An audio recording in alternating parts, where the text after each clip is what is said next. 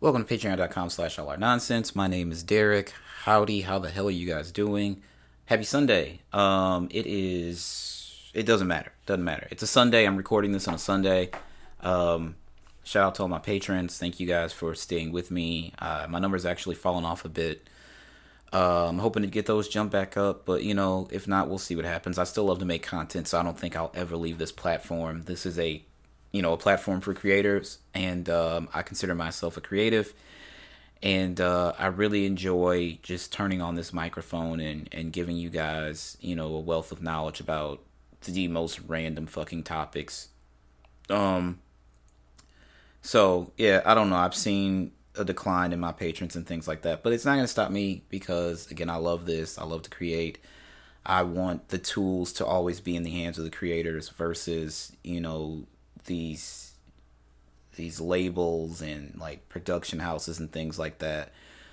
It's not hard, guys, to get, go to Amazon and purchase a microphone and an audio interface, or purchase a camera and some lights and things like that. It's not hard at all. We need to always make sure that we have the power, because we are the ones speaking directly to the masses. And then you somehow let some company come in and take a percentage or a share of something that you built and you created. And to me, if it helps you out and it gets your message out to a wider audience, by all means, do what you want to do. But for myself, I don't want anybody else having control over the content that I create. And I don't want them having control over how I convey my message to the masses. And the masses, I say that like in this very grandiose, state or something like that. And like, it's a very confined unit of people who choose to subscribe to this Patreon and choose to entertain themselves with this content that I periodically put out there. So I just want to share that message. I'm here. I'm not going any fucking where. You're not going to brush me off the mountain. I'm still going to be here. I'm still going to turn on this microphone and tell you how I feel about certain things. Most commonly, it's gaming. The Week in Gaming, you can get that on Mondays. And then there's film, art, television, pop culture, things like that. So, stay tuned, tell your friends as well. Today's topic, this is part one of a 3-part series about what I deem to be the greatest 3 albums to open anyone's career in hip hop by far.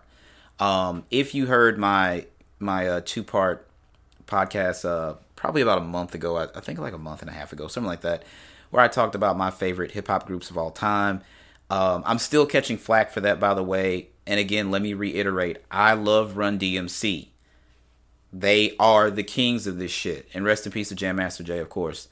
Run DMC, the Beastie Boys, stuff like that. That's how I got into hip-hop music. But as I got older and started listening to more shit, yeah, it comes down to NWA, A Tribe Called Quest, Outkast, De La Soul. I forget who else is on the list, but if you want to hear that, you can go back into the archives and listen to those 2 episodes. But these next 3 episodes are going to focus on my favorite group from that list, and of course, that's A Tribe Called Quest. I've told many of people, if you want to know anything about me, you should, just get in your car and drive to University City, Missouri. That's number 1. And number 2, you should listen to Midnight Marauders by A Tribe Called Quest. Other than that, watch Cardinal Baseball, I guess, but those things kind of embody who I am and what I represent. University City obviously is where I come from. It's my home. I have often said, no matter where I go in the world, University City will be my home. It doesn't matter. I will always return there. Eventually I will settle there, and that's where my family and I will be. And when I create this content, just know that it's going to be recorded from somewhere near Midland Avenue in University City, Missouri. But that's neither here nor there. Again, today we're talking about A Tribe Called Quest. This is part 1 of a 3-part series. Again, I deem these to be the best 3 albums to open anybody's career. This is not a slight to Beats, Rhymes, and Life, and the Love Movement, or We Got It From Here, Thank You. I love all the Tribe albums, but these 3 albums embody the greatest era, in my opinion, of hip hop, and it's the greatest era of A Tribe Called Quest by far. today we're going to start it off with obviously the first album of their career, People's Instinctive Travels and Passive Rhythm. This is a very socially conscious record. You know, when they came out, they were wearing dashikis and kente cloths and things like that, beaded, very tribal influence, very Afrocentric. A lot of people looked at them kind of fucking weird, right? Because this album came out in 1990. We're at the time where NWA was the biggest shit on the planet in hip-hop. Like, NWA introduced gangster rap. You credit Eazy-E, Dr. Dre, Ice Cube, all those guys with that. DJ Yola, MC Ren, they all deserve credit for that. They are gangster rap. And rest in peace to Eazy-E. It's really crazy because I was talking to a friend and it dawned on me that we lost, like, the architects of this hip-hop shit. Three of the biggest members of the hip-hop community in consecutive years. We lost Eazy-E in March of 95. We lost Tupac in September of 96. And then we lost Biggie in March of 97. So that was a really, really crazy time. And Eazy, unfortunately, succumbed to his battle with the HIV virus, which he found out that he had not too long before he passed away. Tupac, of course, succumbed to bullet wounds. He was shot on the Las Vegas Strip on September 6th of 1996. He died 7 days later on September 13th of 96. Biggie, of course, was shot in Los Angeles. He succumbed to bullet wounds. By the time he got to the hospital, I think he had already passed away, if I remember correctly. But I remember that being like, I was a freshman in high school, the fall of 96, and Tupac obviously being murdered was the biggest thing. And then that spring, you know, around spring break, Big gets murdered, and that was the biggest thing. That was like, it like bookended my year, like for school. So I remember like having these conversations in homeroom, like, there was a time where everybody was like, who do you think is next? Like, it's really morbid that we were like 14, 15, 16 years old and we're like, who do you think is going to get killed next? But these were real conversations that we were having. And so when I think about the last time before everybody started pulling out guns in their records, you have to think about Tribe. So again, People's Instinctive Travels and the Passive Rhythm. A seminal debut album that hasn't aged a second, bursting with inventiveness, color, and charm. It framed Q-Tip, Phife Dawg, Ali Shaheed Muhammad, and Jarobi, who would quit the band in 91 to attend culinary school. As one of hip-hop's most important groups, lyrically, it's extraordinary, tackling police brutality and high art, STDs, and veganism, while freewheeling, giddy, creative radiates off everything. Its most iconic moments, I Left My Wallet in El Segundo, Can I Kick It? I would also say Bonita Applebum and some other records are its most spare and jazzy, while hip-hop is still yet to pen a love letter that tops Bonita Applebum. These, of course, are the editor's notes from Apple Music. The album was produced entirely by A Tribe Called Quest. The production was handled by Q-Tip and Ali Shaheed Muhammad.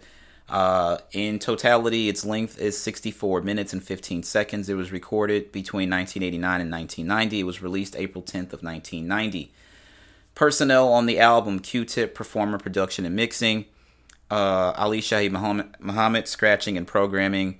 Phife Dawg, performer. Jarobi White, performer. Lucien, background vocals. Bob Power was the engineer. He did a phenomenal job. Bob Power, obviously, was the engineer on the first 3 Tribe albums. I'd have to check the credits for Beats, Rhymes, and Real Life.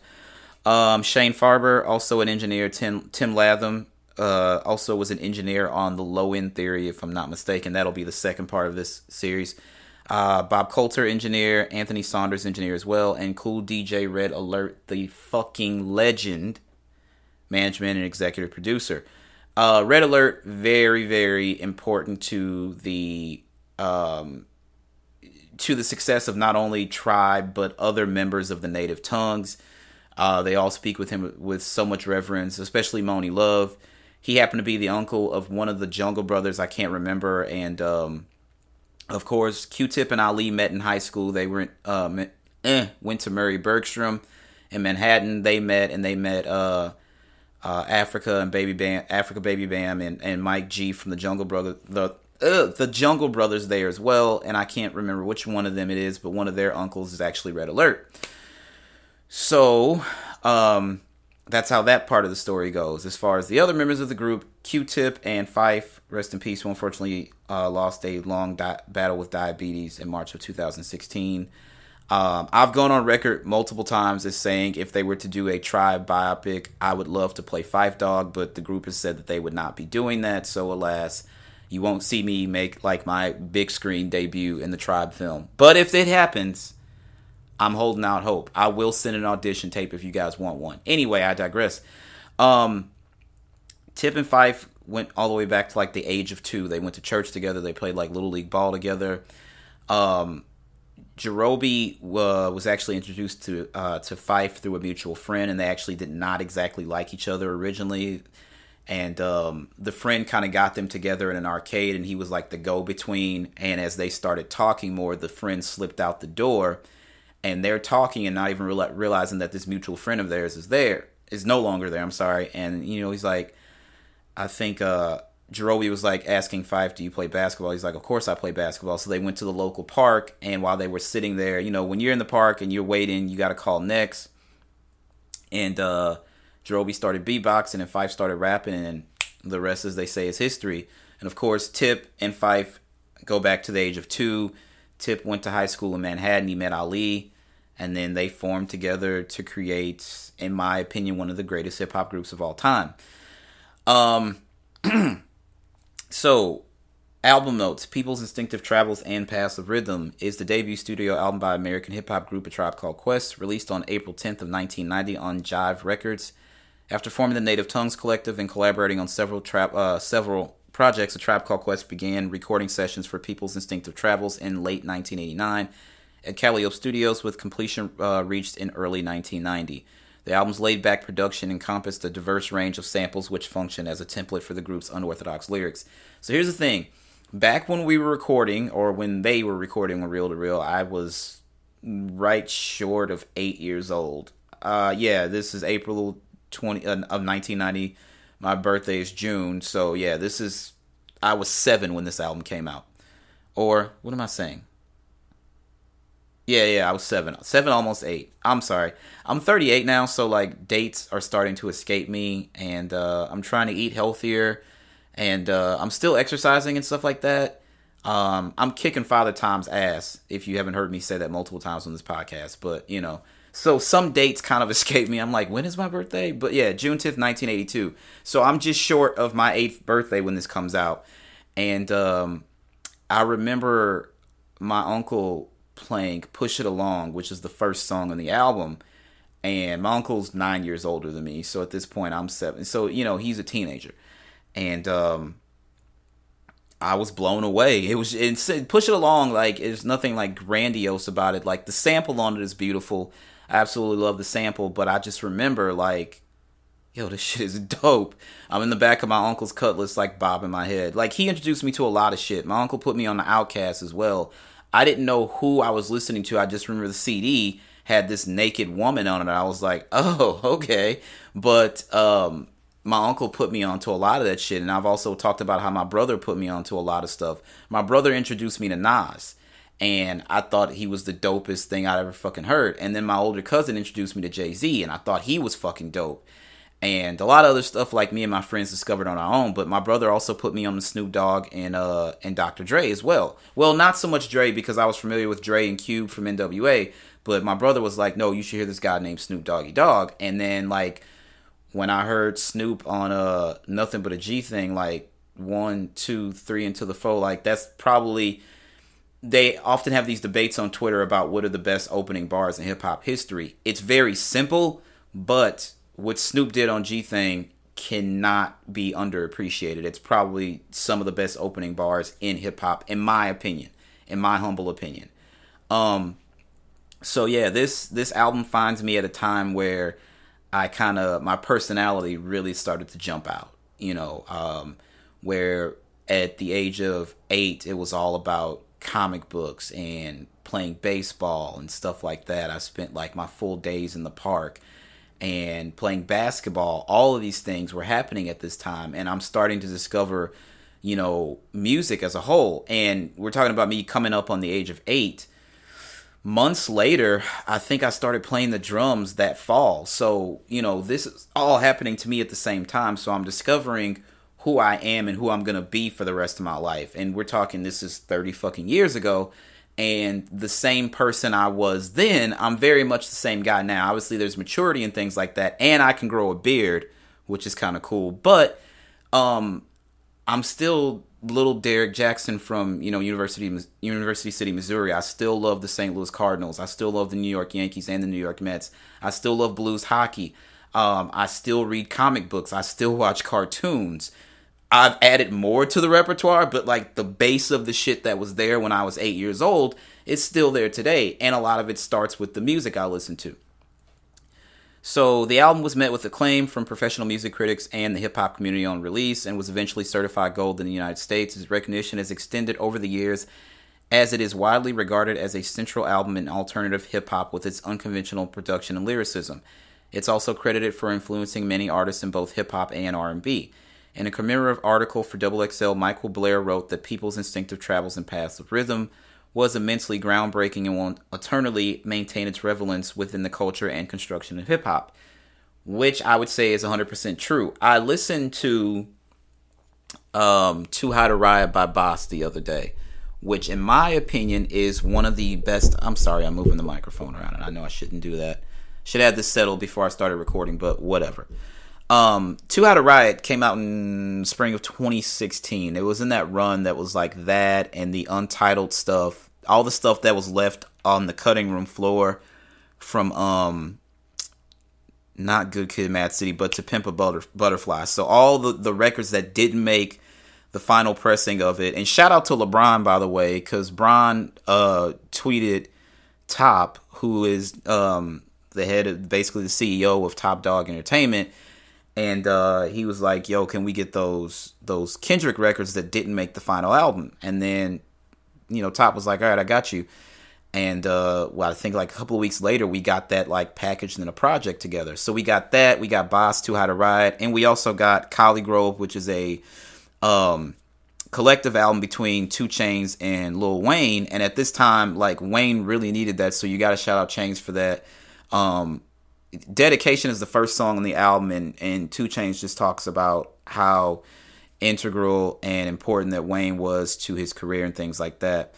But yeah, so Boss was out at that same time, and all those records are really, really good. But I found myself, I played Too High to Riot from beginning to end in my car the other day, and then actually yesterday I listened to it from beginning to end again.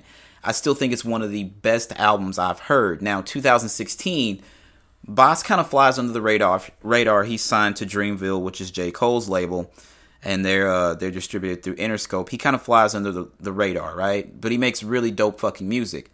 But in the production of the album and the way that he rapped, I heard like a lot of Tribe influences. I was like, this is crazy because I'm such a big fucking Tribe fan, and I didn't pick up on this earlier, but you have to remember, Boss, this came out in the spring of 2016, and Phife passed away March of 2016. So at the same time, I'm still like really fucked up because one of my favorite artists just, Phife had been battling diabetes since the 90s. He found out, I think he found out during the early production of the Low End Theory that he was diabetic. And I think he's like 19 or 20 at that time, right? And then one of his best rhymes on Midnight Marauders, Mr. Energetic, who me sound pathetic, when's the last time you heard a funky diabetic? It was something he had to battle from basically 19 to his 40s, right? And then it eventually took him out, which sucks. And when he passed away, it was something I took very serious because diabetes is actually very prevalent on both sides of my family. So, but at least, like I said, there was this dark cloud over hip hop, in my opinion, during that time. It was a great time for music, I think. So you had those records, and then actually Drake put out Views at the very end of April, so that was a good time as well. But I was consuming a lot of music, and at the same time, I was actually consuming a lot of podcast content as well. But I guess I never tripped off it at the time because I was in the moment living with the album. But now that I listen to it, I'm just like, wow, this sounds like something Tribe could have made. Or it sounds like, Boss heavily influenced by Tribe. Now, the funny thing is, when you think about it, Tribe primarily. Ali is from Brooklyn. Tip, Fife, and Jarobi are all from Queens. Right? So basically the greater and also Consequence, who is Q-Tip's younger cousin, who started to appear on Tribe stuff and be recognized as a member during Beats, Rhymes, and Life. And now Consequence. He's kind of had some back and forth stuff with him and Kanye about what was going on financially with his situation with Good Music, and it seems that they've actually resolved those issues, and I'm happy to hear that. I wish Kanye would figure out what the fuck is going on with him, and I don't know. That's a whole nother thing. Like, I could do a whole fucking 3 hours on the enigma that is Kanye West, but I still have to respect him because he's a Gemini and I'm a Gemini, and we're widely regarded as some of the most creative people on earth. I'm not talking myself, but I do think I'm super creative and others do too. But, we're talking me, Kanye, Big, Pac, a lot of us Gemini, we're artists and we're really sensitive about our shit.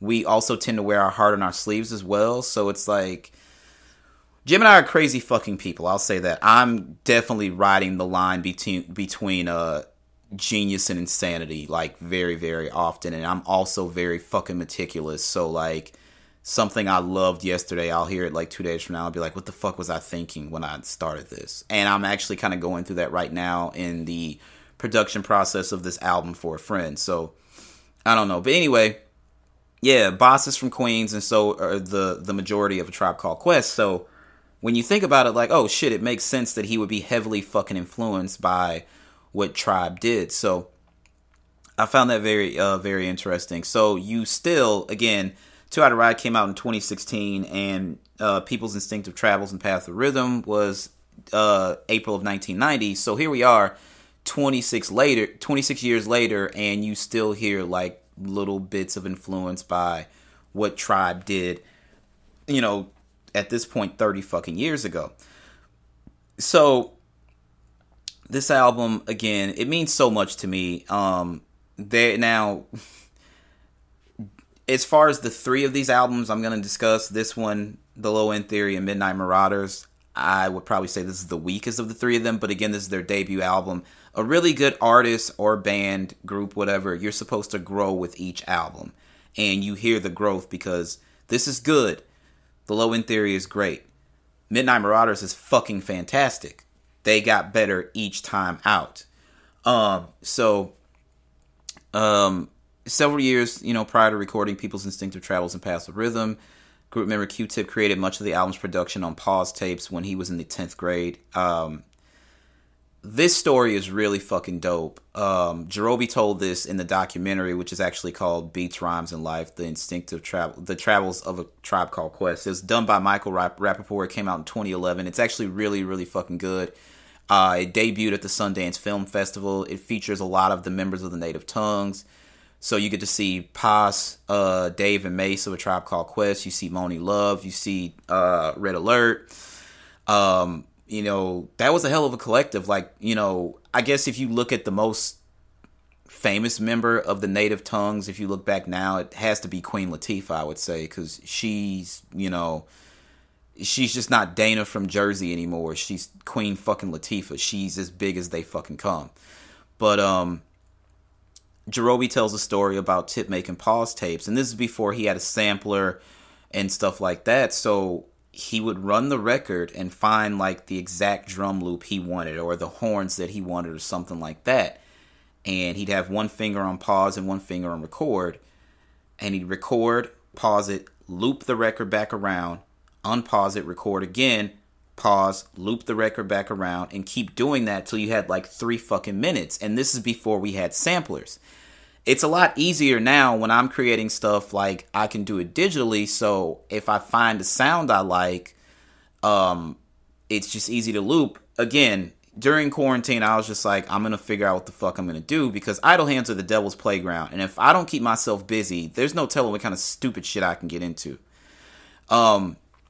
So I was like, hey, why not learn another fucking instrument? So I started trying to teach myself the guitar during quarantine. It hasn't gone exactly great, but I only had so much time before we were granted clemency to actually get back to filming the, independent film that I was executive producing, or still am executive producing. I'm sorry, we're in post production now. So, anyway, so it's not like I was great at the guitar. I learned enough and taught myself enough that I could play like this 4-bar stanza, and it sounded really good. So I recorded it, and then what did I did at that point? I fucking looped it up 3 minutes, and then I had a whole fucking song.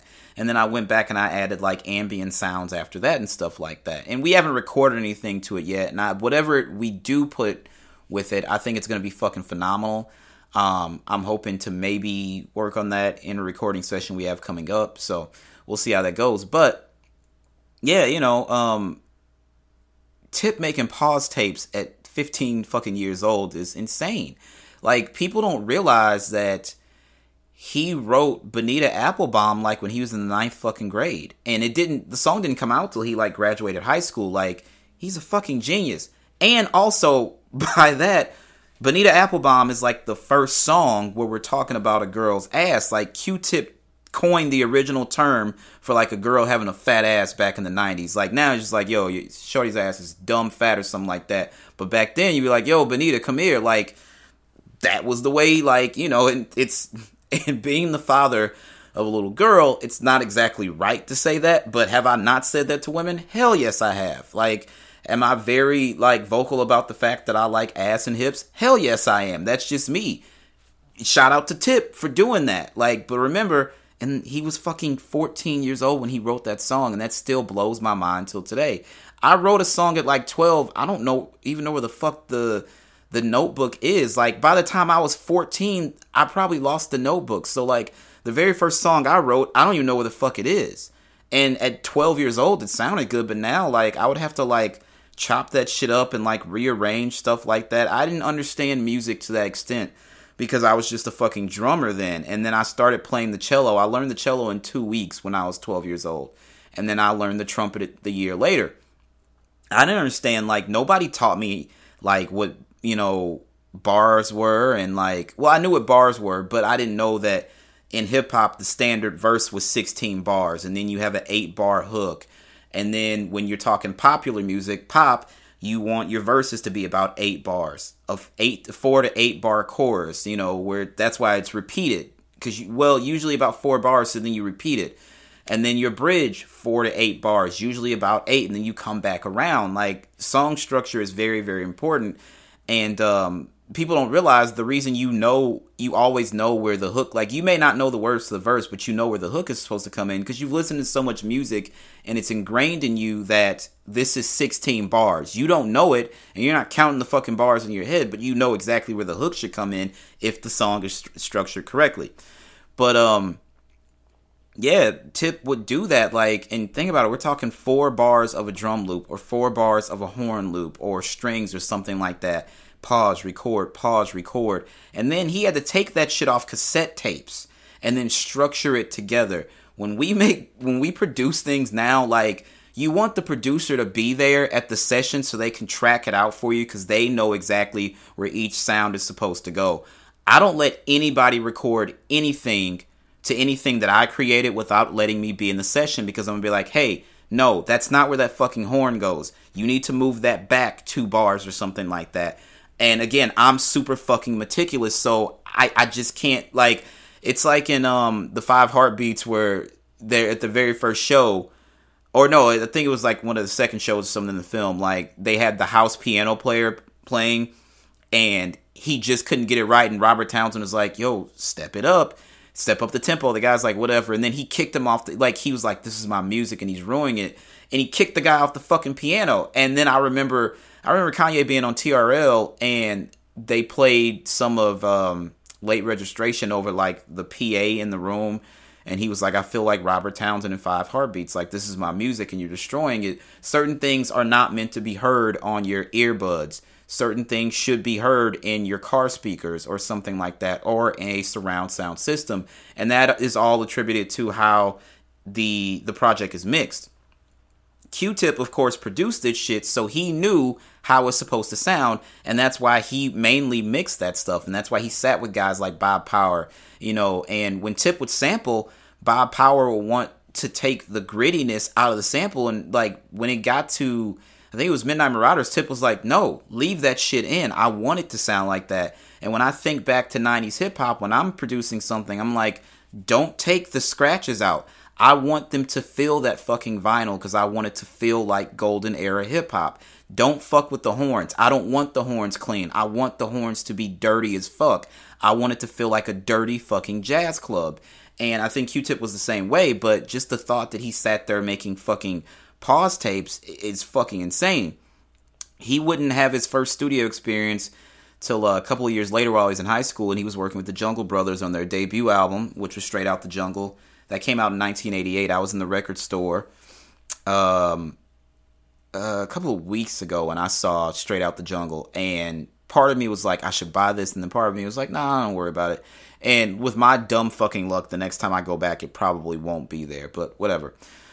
So, you know, this is the first time he's in a studio, so this was a learning experience, but he actually acquired more recording and producing knowledge just being present there, and then also being present at the sessions for De La Soul's 3 Feet High and Rising, which again is regarded as one of the greatest hip-hop albums of all time.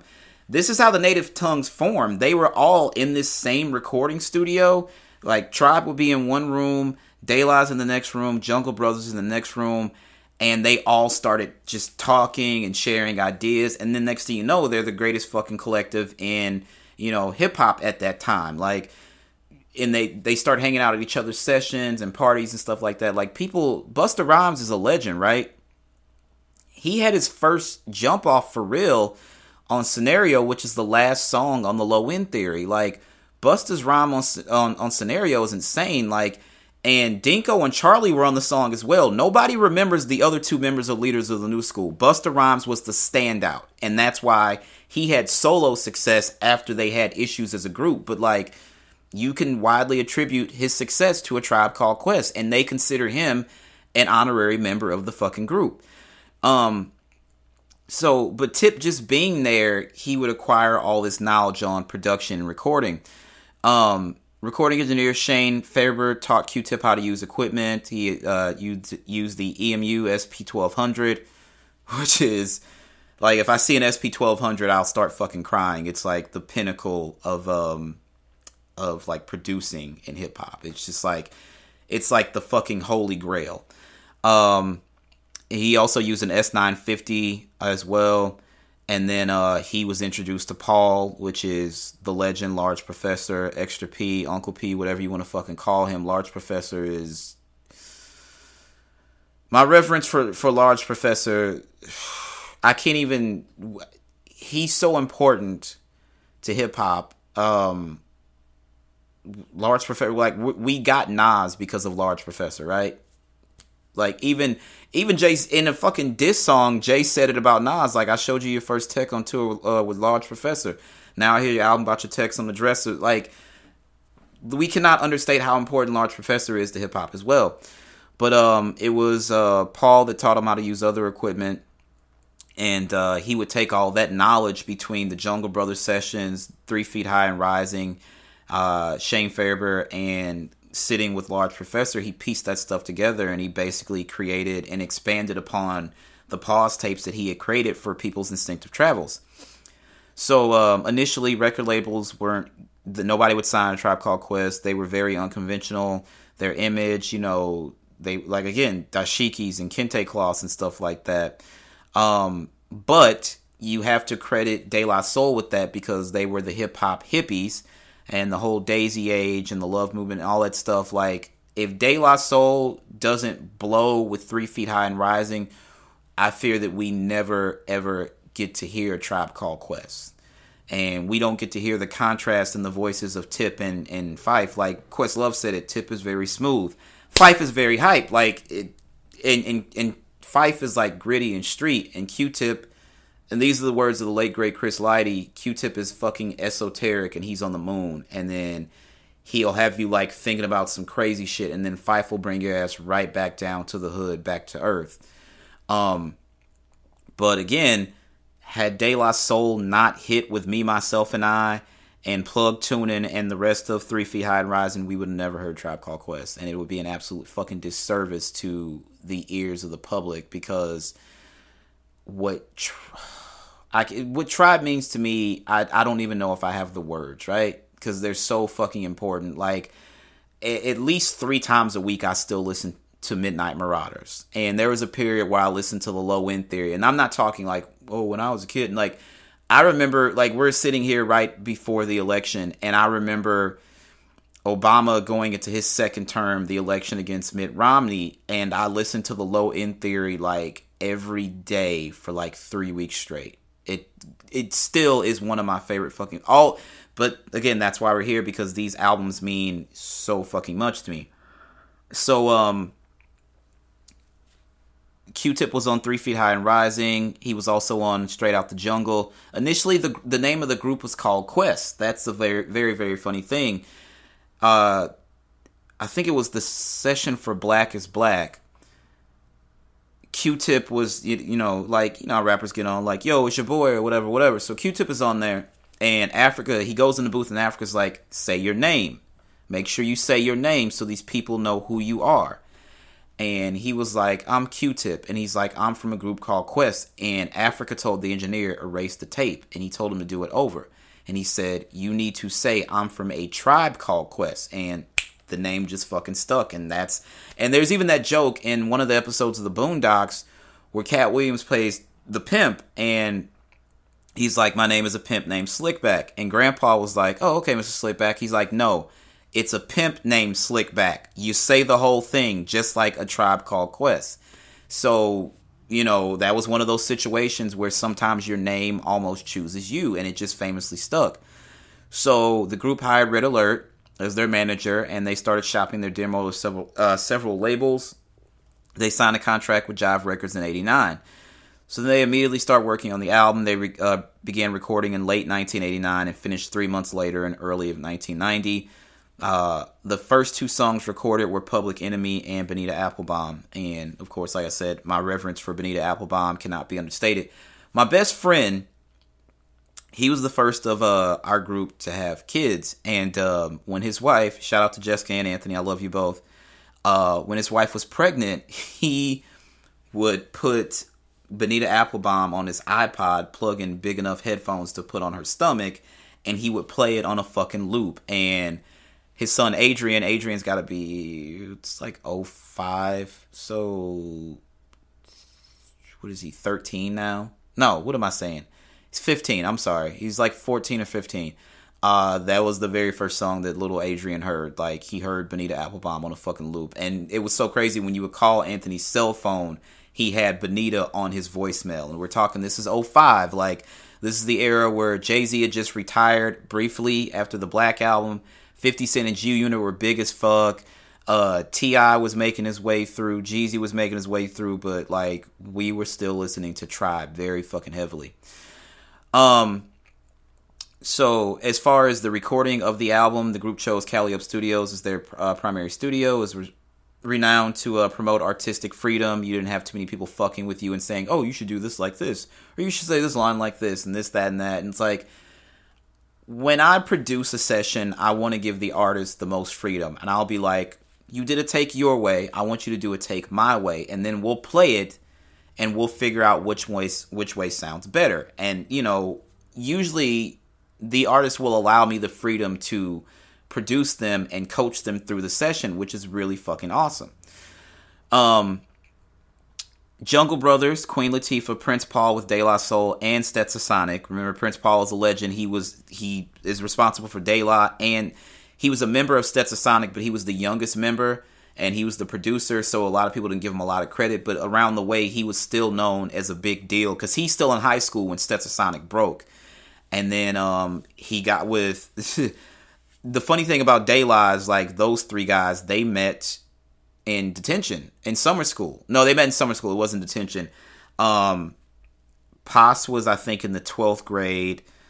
Dave was in the 11th, and Mace was a freshman, right?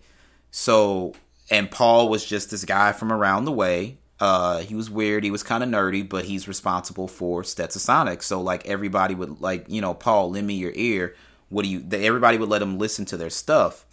And, you know, of course, he got with De La and he did fucking phenomenal things.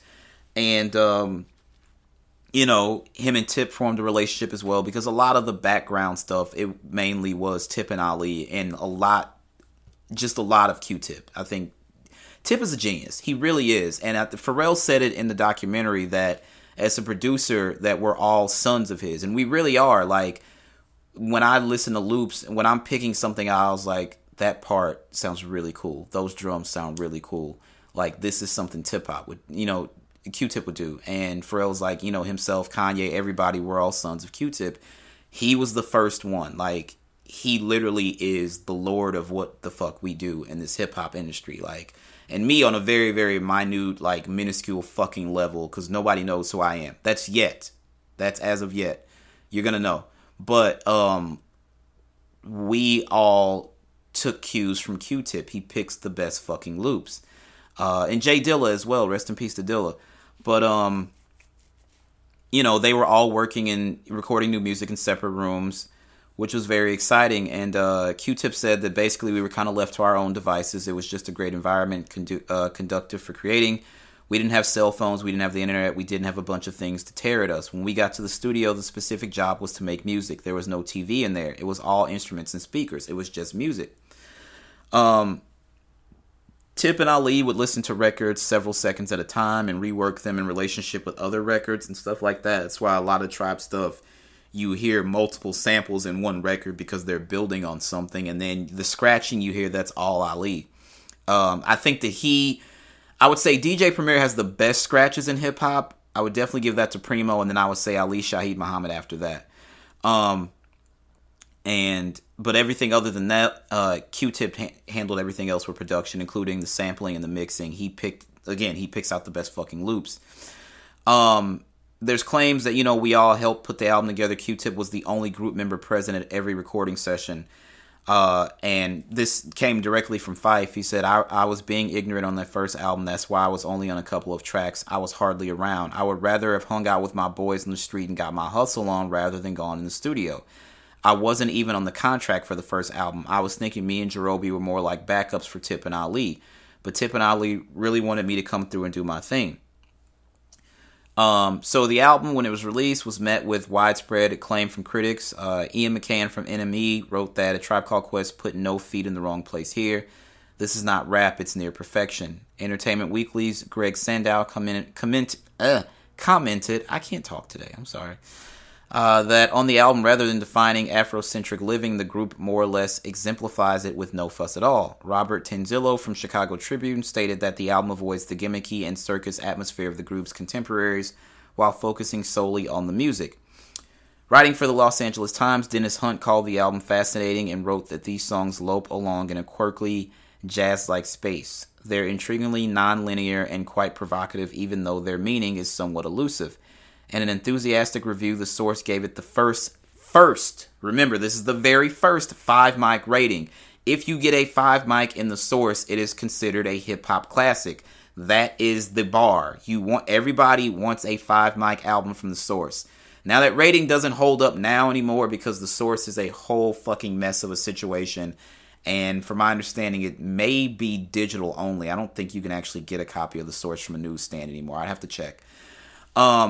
But it would be really dope. I don't know if I know Double XL is gone digital. I may have to subscribe to both of those on my iPad. That would be really cool.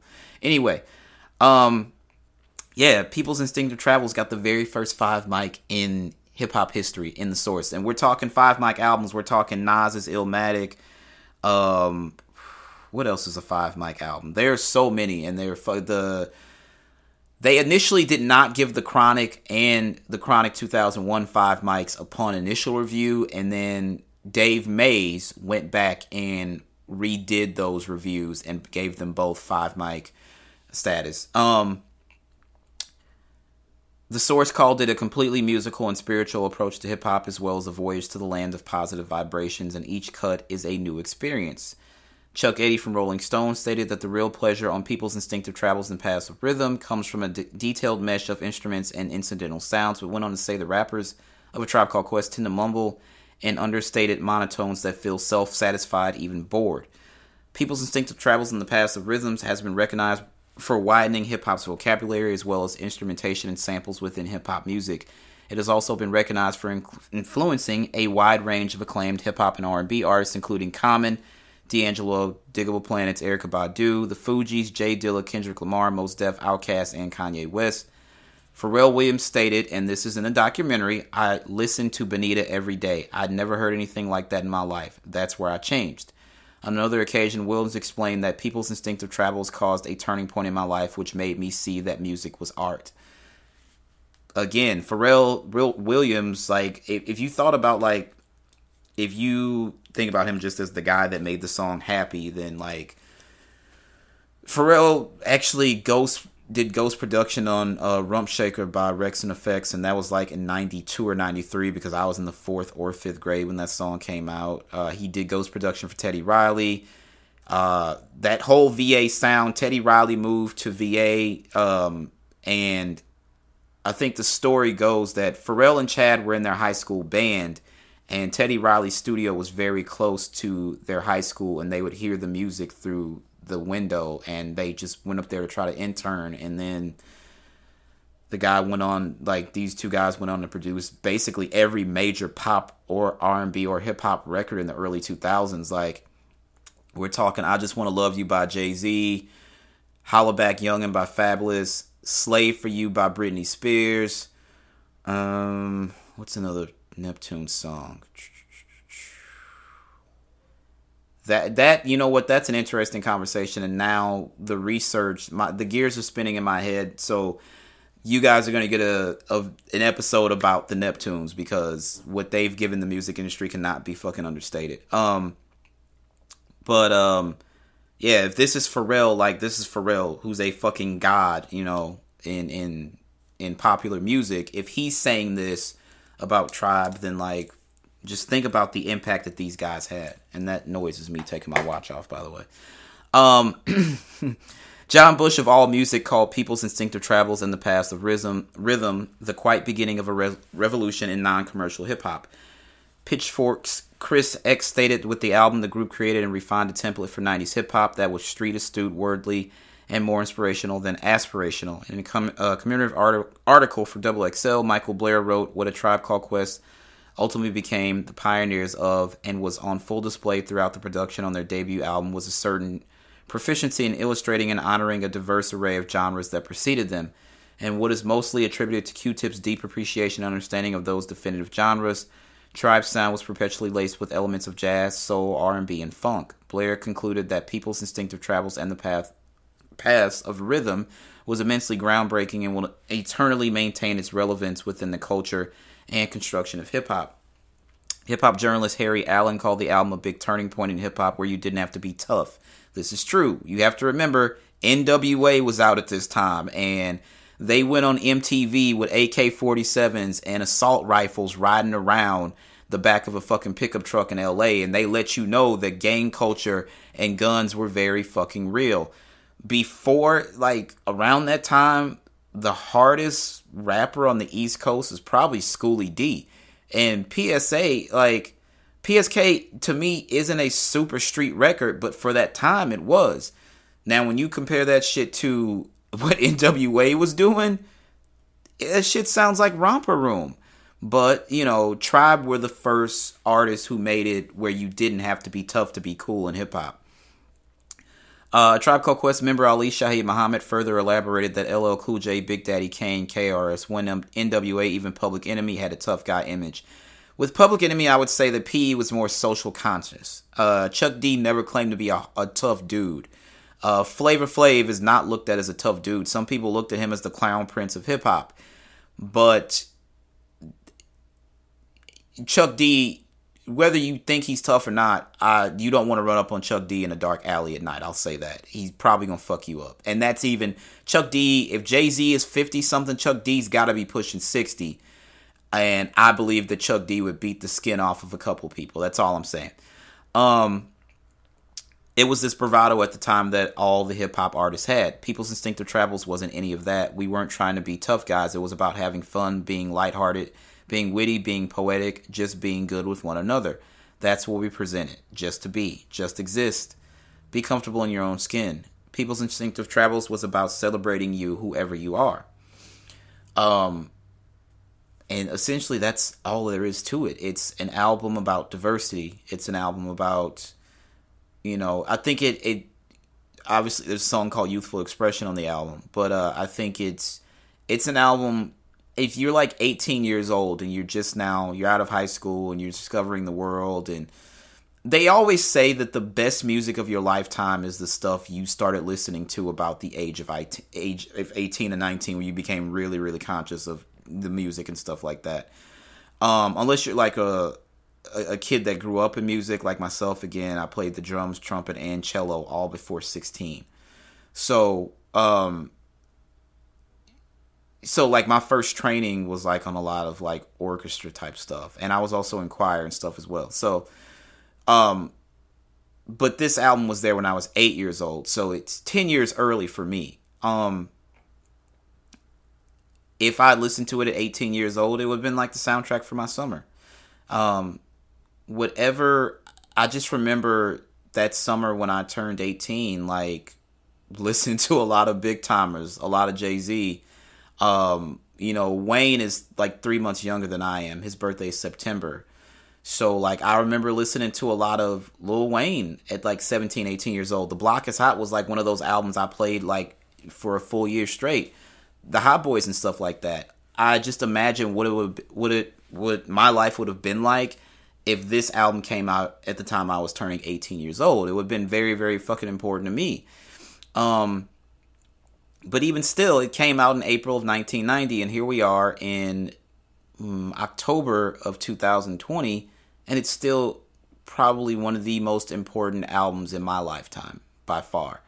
So, it deserved its proper place. Like, if I had a mantle for hip-hop, it's definitely going up there. I think the first three Tribe albums are up there.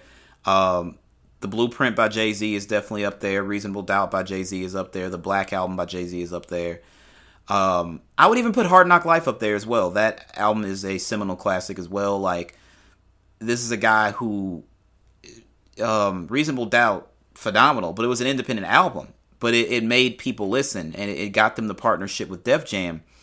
And after they did the first album under Def Jam, Lyor was like, I don't know if we signed the right guy. He's kind of cold. And Dame Dash tells the story of 45 King. Somebody was mixing records, and a DJ they were playing something, and they played the Annie sample over it, and they were on tour. They were on the Bad Boy tour. It was 97. I'll actually never forget this. And Dame ran to the DJ booth and was like, yo, who did that record? And the DJ was like, 45 Kings. And he called up 45 Kings. He was like, I need that Annie record. And he was like, somebody else wants it. And Dame told him, I will bring you $10,000 in a brown paper bag right now if you let me have that record. And they gave it to Jay. Jay recorded it. Lyor told them, this is not a hit, and it's going to be one of the biggest failures of your career. And Dame said, I knew at that point to never listen to Lyor. Hard Knock Life comes out. The album sells 4 million. Jay-Z becomes the Jay-Z that the rest of you guys know him as. But I've known about him since, in my lifetime, since like 93 or 94. But, like, remember, he had to give up all the publishing. Like, they weren't going to clear that sample unless he agreed to give them 100% of the publishing. He took a bet. He bet on himself and he won because he sold 4 million off that album, and he became a hip-hop mainstay, and he became a mainstream artist. The guy's now married to Beyonce and is one of the most successful businessmen, the world over. He bet on him fucking self. If I sampled a record and the original writer and publisher of the record said, hey, you can use it, but we want 100%, I don't know. I think I'd take the fucking sample out. Like, I'm doing the hard work. You wrote the song, I'll give you that. But, like, do you really deserve 100%? Like, Jay-Z makes no royalties off that song. No royalties at all.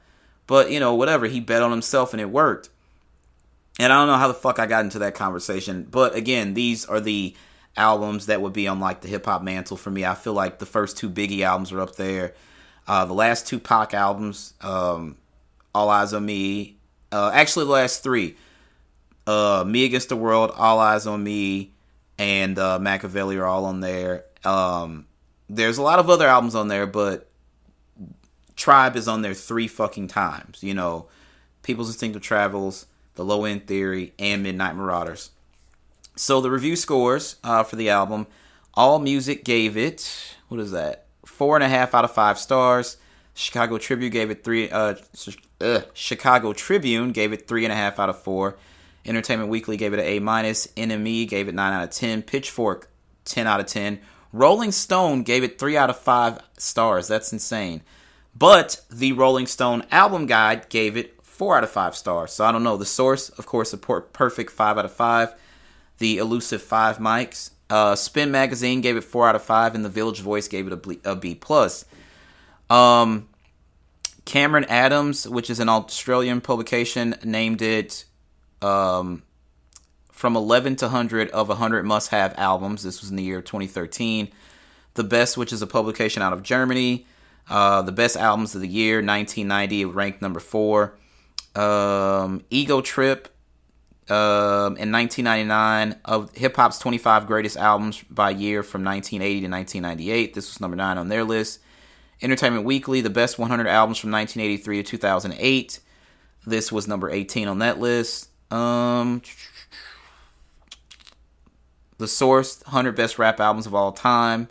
It's on there. The Village Voice, best albums of the year of 1990. It's on there at number 18. Double XL, 40 years of hip hop, the top 5 albums by year. It's on there as well. So these are just random accolades and stuff like that. If you've never heard People's Instinctive Travels in the Past with Rhythm, I would definitely urge you to go listen to that album. Again, to me, it is an absolute hip hop masterpiece. And it's groundbreaking, but this is just the very fucking beginning when you talk about A Tribe Called Quest. As I stated, they got better with each album. This is good, The Low End Theory is great, and Midnight Marauders is fucking fantastic. And that's the best run, in my opinion, in the history of hip-hop for any group. Because if I put it up against, like, Jay-Z's first 3 albums, Reasonable Doubt, In My Lifetime, which is actually a really good fucking album. Def Jam just underpromoted that album. And then Hard Knock Life, that's a great fucking way to start. If I put it up against Nas's Illmatic, It Was Written, and Jesus Christ, what is the third Nas album? The title escapes me for some reason right now, but I feel like those are 3 good albums as well. If you put it up against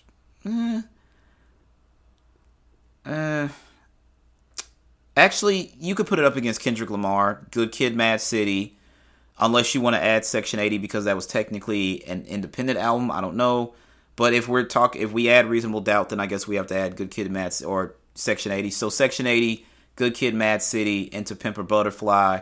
Or if you just wanted to go with the major label releases, Good Kid, Mad City, To Pimp a Butterfly, and Damn. Kendrick is in that same conversation. But again, if you've never heard this album, I urge you to go to the streaming service of your choice and listen to this album from front to back. Push It Along, again, is the perfect way to set off the album. It's very, like, mystic. The first thing you hear, just like these ambient sounds, and there's like a baby crying. And also, they introduced the theme of having like a guide for the album, you know. So the Jerobi guides you down this album, and he like introduces you to the members of the group, and then they have on Midnight Marauders they have the tour guide, like, so that was a big deal too. So